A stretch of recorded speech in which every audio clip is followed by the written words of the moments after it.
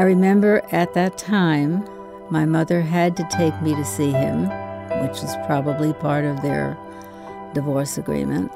He was in an army uniform. It was dark outside, and I sat in the back of a car while the two of them were in the front. And I knew he was going overseas, and that's the last time I saw him.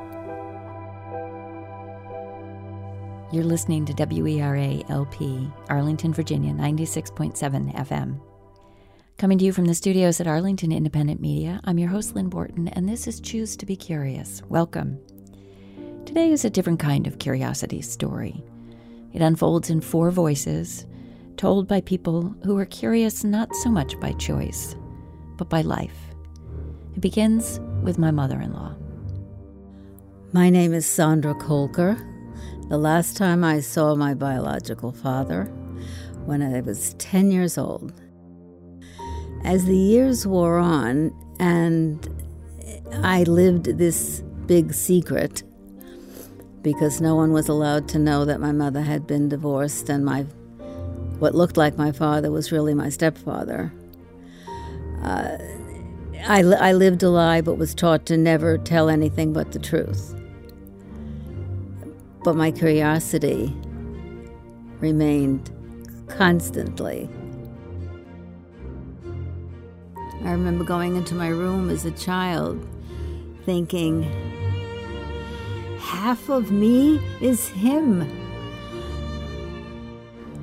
There was a time at 16 that he and his brother hired a private detective, found us living on Long Island, and when I came home from school, my mother was beside herself and said, they had found us, but that it would hurt the feelings of my stepfather, and she had not told the truth and didn't know where I was, that I had eloped. And that was the end of my contact.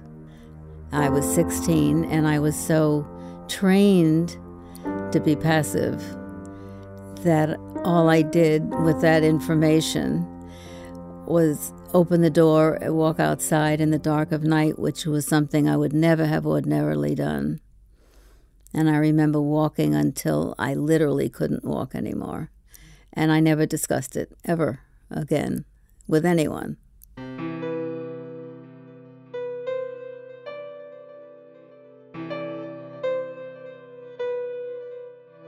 Well, I had known that she had always wanted to know about her father, but I wasn't sure whether, if push came to shove, she would actually want us to research it at this point in her life. So we have a friend, Jennifer, who's very skillful at Ancestry.com. When I was a kid, I loved those logic grid puzzles, the ones where you're given certain facts and then you have to make everybody line up. And I just love those. I love that sense of solving a puzzle. And when I sort of fell into genealogy, I found a place where I could do nothing but logic grid puzzles. And I love it. And it's just piecing together the past from a series of clues.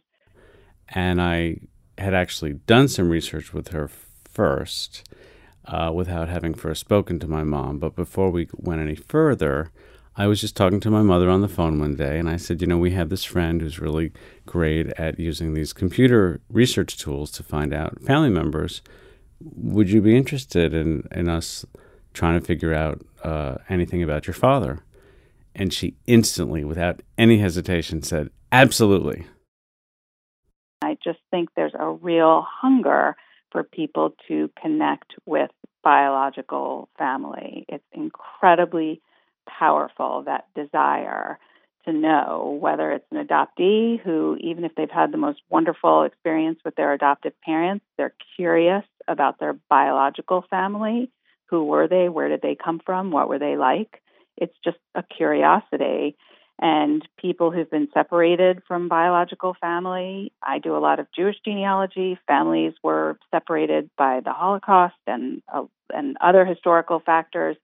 People want to find those people who share their DNA, who are part of their families. And I think that's what fuels all of this. It's this intense curiosity.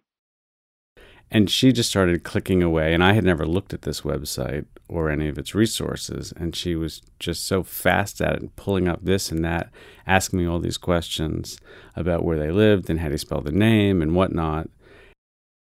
People live, they marry other people, they have children, they have jobs, they die. And there's only pieces, fragments of that story left. And I feel like what I do as a genealogist is piece together the story based on the fragments. I think the most amazing thing in the beginning was when she pulled up what she called old man draft cards that middle-aged men had to fill out in the early part of the 20th century in case we went to war to such an extent they had to start drafting 30, 40, and 50-year-olds. And she pulled up a draft card from my biological great-grandfather who had been born in 1880 in Poland and had filled out a draft card, I believe, at the time of the First World War. And not only did we have the information from what he gave the draft people at the time, but it was literally a photo image of the card he had filled out with his signature. And one of the great mysteries of my mother's early life was that she didn't actually know for sure how to spell her birth name, which was Perlman. Did it or did it not have an A after the initial E? And there was this man's handwriting, Frank Perlman, written, I think, in 1914. Very clear cursive writing, Frank Perlman, no A. And I was like, oh my goodness, this is proof. So we had done a bunch more research after the initial meeting with Jennifer, after my mother gave the official go-ahead. And by the time we met with her in person, a few months had elapsed, and we had a quiet afternoon. We sat her down to show her what we had found. And one day, my younger son and his wife, who are both people I love very much, were visiting. And as I came downstairs, they said, "Come look at the laptop. You might find this interesting." And lo and behold, there was the draft notice from World War I for my grandfather. And that was the first time I cried a happy cry.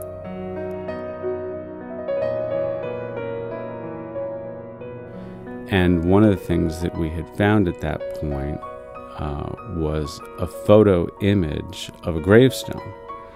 Somebody goes around the country taking pictures of gravestones, and then they're searchable. And there was a tombstone that appeared to have the name of my mother's biological father. Well, I was a little sort of skeptical because, Jewish families from New York, people who grow up in Jewish families in New York don't typically end up in Paducah, Kentucky, but I have certainly seen everything. So you never sort of rule anything out definitively, and you never sort of rule anything in definitively. By searching for this missing Aaron Perlman, who was born in New York City, and we knew his parents' names, I was led to records for this Perlman who had died in Paducah, Kentucky, and he was born the right year in New York. But I was kind of like, why would he have ended up in Paducah, Kentucky? But I presented it as a possibility, and it would need further investigation to say for sure whether it was him. But I wasn't finding other Aaron Perlmans who were elsewhere who could have been him, and so I knew that the candidate in Kentucky was a pretty good possibility. So we told her we were not certain that this was her father, but it could be. It was in Paducah, Kentucky. We had no idea why her Jewish father from Brooklyn, New York would have ended up in Paducah, Kentucky, but those were where the signs were leading us. So we showed her that, and that was quite an eye-opener. And she, of course, could remember certain things. So we were quizzing her about her father's siblings because we were beginning to show names from the census data, I believe, that showed other people from his family. Luckily, I had a very good memory as a very small child. And so what helped in all of this investigating was the fact that I knew my uncle's names.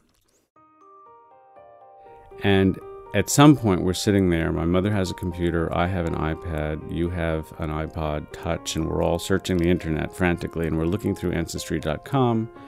And we're looking through Google and Facebook. And I stumbled upon an entry that somebody had put onto the web at a different website, Genie.com, in 2009. And it had very little information in it. But it was the missing link of the jigsaw puzzle. Because what turned out to be my mother's first cousin had put a few things onto this family tree on this website that listed my mother's father and his two brothers. And there was enough information from this little bit of family tree that it connected all of the other dots that we had been looking at so far, but we're not sure whether they all belonged to the same family. And there it was. So while we were sitting there with my mother, I saw this family tree and I realized, yes, this is really her father. And we showed it to her. We showed her the names of her uncles, which matched her memory and the census data. And we realized that this, in fact, was the guy. And so it was the right Perlman, you know. So then we started showing her all the other things. And, of course, one thing leads to another. So once we had the names of the uncles, we did in fact have the names of a couple of my mother's cousins. And in fact, one of them lived within an hour or so of my mother in Florida. And we started using other resources on the internet and got a phone number for one of the cousins' husbands. And he was a dentist in Florida. And you found the phone number and we called, and we got an answering machine, which gave us his cell phone number. And my mother was completely fearless and eager to go, and she just used the phone and dialed these numbers, and she got, within a half an hour, I think, the dentist, the husband of her first cousin. And he was very confused when she tried to introduce herself. We could hear most of what he was saying. And he was trying to tell her, you must have the wrong number. And she, in a very polite way, said, no, you have to hear me out. And she explained a little bit more. And he listened, and he said, oh, my God. Yeah, I knew your father. He was at my wedding. And then he started laughing. He said, actually, he had a bit much that night. We wouldn't let him drive home to Kentucky. And that was a little over a year ago. And almost every day I cry a happy cry, because what that did is open a door to where he was, where he had been, what happened as he got older. And my father had married a second time and had a son.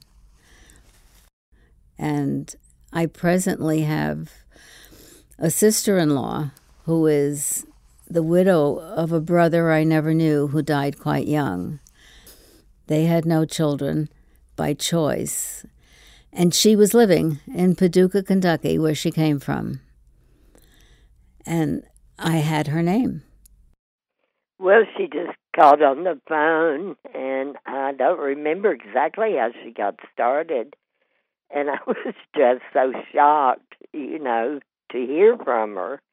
And we talked forever, and she asked me so many questions. Well, I was just thrilled when I heard from her. She's such a wonderful, delightful person. And time has gone on this past year. I call her once a week, and sometimes we speak for more than an hour. She always says, hello, dear, even though I'm older. And I'm grateful to her. And she, in turn, is grateful for my existence because, as she says, you're bringing him back to me, meaning her husband. So it's a wonderful circle. And I was with him when Louis Perlman, Jack's brother, told us about the sister. I laughed and told her, I just always imagined her of a little girl that was just not there anymore. And I did ask my husband, I guess a few years before he died, if he would be interested in trying to find her, and he wasn't. And so, but I thought about her. That would be on my mind. I could not imagine having a little girl and not seeing her or just being there. I don't know how to explain that to you, but I never knew till all of this that probably when my father found us when I was 16, that I knew, but she told me she had said I had eloped. And this was said to my uncle, a detective, and my father. Judging by what I hear out of the mouths of my sister-in-law and cousin, my supposition is that she, in fact, most likely said, Sandra doesn't want to see you. And my cousin, when she questioned my uncle, the response was, well, sometimes things need to be or should be left as they are, but I know she's all right. Well, then I was really curious, how would he know this? And, of course, that died with him. I thought all of Frank's family, my husband, they were all gone. So it was just, to hear her voice. And then after I met her, she reminded me so much of their father. And I was telling her, as it worked out for years and years, I carried these boxes around with me when I moved of Frank's family. And because he did not have relatives, I didn't want to dispose of them, but I really had no reason to keep them. And my sister-in-law in Paducah loved my father and took care of him in the last 3 months of his life when he was dying of lung cancer. And the other night, after telling me she loved him, and at the end of that same conversation, she said, your father really would have loved you. Well, I dissolved. I during the course of the conversation, I said something, and she said, oh, that's just how your father would have said it. Or while we were in Paducah, she saw my eyes in the sunlight and said, oh, my goodness, you're just like your father's eyes. And so it's just really been a blessing to meet her, and they mean so much to her. And also the ring that I had of their father's that I don't know how long he had it, but he wore it all the time, never took it off. So I was able to give that to Sandra, and she seems to be grateful to have it. And it's just, it gives you cold chills at times. It just really does.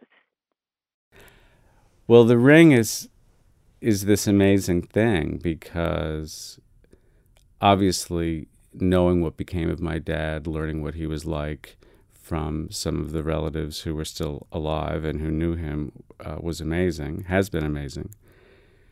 But the ring is something he wore, and she has pictures of him wearing it. And for her to now have it on her hand is such a fabulous connection.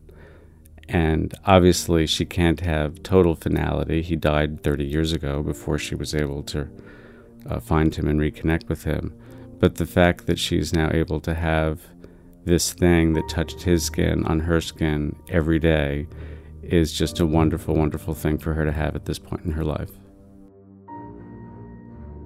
I have always wanted to know about Frank's grandparents, and Sandra sent me pictures of the headstone and just so much information that I just wanted to know, about my husband's family that you can't help but want to know. And so with Sandra, I'm learning now more about the other side of the family, thanks to you all finding the information you found out. And I'm looking forward to meeting some of the relatives that Well, Frank, too, I'm sure he knew some of those people when he was young because he visited in New York.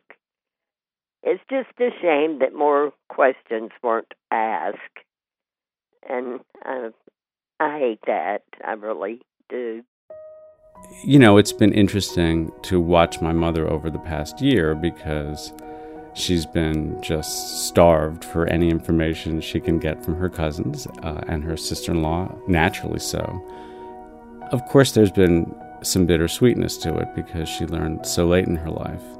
On the other hand, the fact that she has had so much more closure and knowledge about what became of him and what he was like as a person than she ever had since the age of, 8 is just an extraordinary thing. So it's just been really nice. Obviously some sadness that it stirs up, but it's been a wonderful thing to help her learn a little bit more about the man she never really knew. Hello, sister-in-law. Hey, dear. How are you doing? I'm okay. We're in a little studio, and this is where Lynn tapes different shows that she has when she has people speaking about all kinds of subjects. Guess what ring I'm wearing? You're bothered. Well, what did they think about the ring, your son and Lynn? When you look at the ring, you're not just looking at a ring, you're looking at history and a story, I look at it and I see my father. So it's not just the ring. Well, what about those call mails? Are you all going to take care of that, or? This is the place I step back into the story momentarily. Among the many treasures that Jenny found in her attic were 2 voiceograph recordings of Jack. She wasn't sure what was on them or when they were made, and the technology is long gone, but I found a firm in Philadelphia that could convert the little records. And then Sandra could hear not only her father, but her little half-brother as well. Good evening, everybody. Here we are at Daytona Beach, Florida, in 1953. So, Frankie, how do you like it down here in Daytona? Okay, Dave. Pretty good thing, haven't you? You been having some fun? Yeah, I like it here. What, you like to go on vacation all the way down south this way? In Florida? Yeah, man. How do you like Florida? Okay, well, it's hot. Is it hot? Yeah. Yeah, I guess it is. Hi, Jen. Hi, Sandra. How are you? I'm fine. You play a large role in how fine I actually am right now. Well, I love to hear that. It was my pleasure. It is, the old cliche, a dream come true. It's really not true. It's a heck of a lot more than a dream come true. And I speak regularly with both my sister-in-law, and I never knew I had a brother who is now deceased. I speak once a week with her in Paducah, and I speak with my cousin who lives on Long Island, 15 minutes from where I spent 40 years of my life. Wow. And, a year ago, these 2 women would have been strangers, and now they're saying, I love you. The poet Raymond Carver wrote in Late Fragment, his last poem, "And did you get what you wanted from this life, even so? I did. And what did you want? To call myself beloved, to feel myself beloved of the earth." I mean, they all, Sandra, Jenny, Jack, they've all found themselves beloved on the earth. It's still a bit of a mystery how Aaron J. Perlman, born on June 14th, 1911, of Frank and Celia, and originally of Poland, then of Brooklyn, New York, found his way to Paducah, Kentucky, and ended up as Jack, but so many other unknowns have been answered, it's hard to quibble. We might learn more. We can stay curious. And if you're curious, I've got a family photo album with pictures of Jack and Frank and, of course, the ring on Facebook. There are lots of good resources available for researching your genealogy. We started with Ancestry.com, and I've got a link to them as well, come take a look. Special thanks to my storytellers and the stars in this curious tale, Sandra Kolker, David Kolker, Jennifer Mendelson, and Jenny Perlman. Thanks too to the staff at George Blood LLC in Philadelphia for their work in converting the Voiceograph recordings, and to Antonio Villaranga for helping me reduce the static so we could hear Jack's voice in this story as well. You've been listening to Choose to Be Curious on WERA LP 96.7 FM. If you joined us late or want to catch up with this or any of the other shows here on Radio Arlington, listen online and on demand at WERA.FM. You can hear all my other shows on Facebook, Mixcloud, SoundCloud, or iTunes, all at Choose to Be Curious, or on my website at choosetobecurious.com. And follow me on Twitter at choose2Curious. Music for this show with thanks to Typos, Herbert Boland, Fool Media Boy, Ubik, Robert, and Royalty Free Music. I hope you'll join me again next time. And until then, choose to be curious.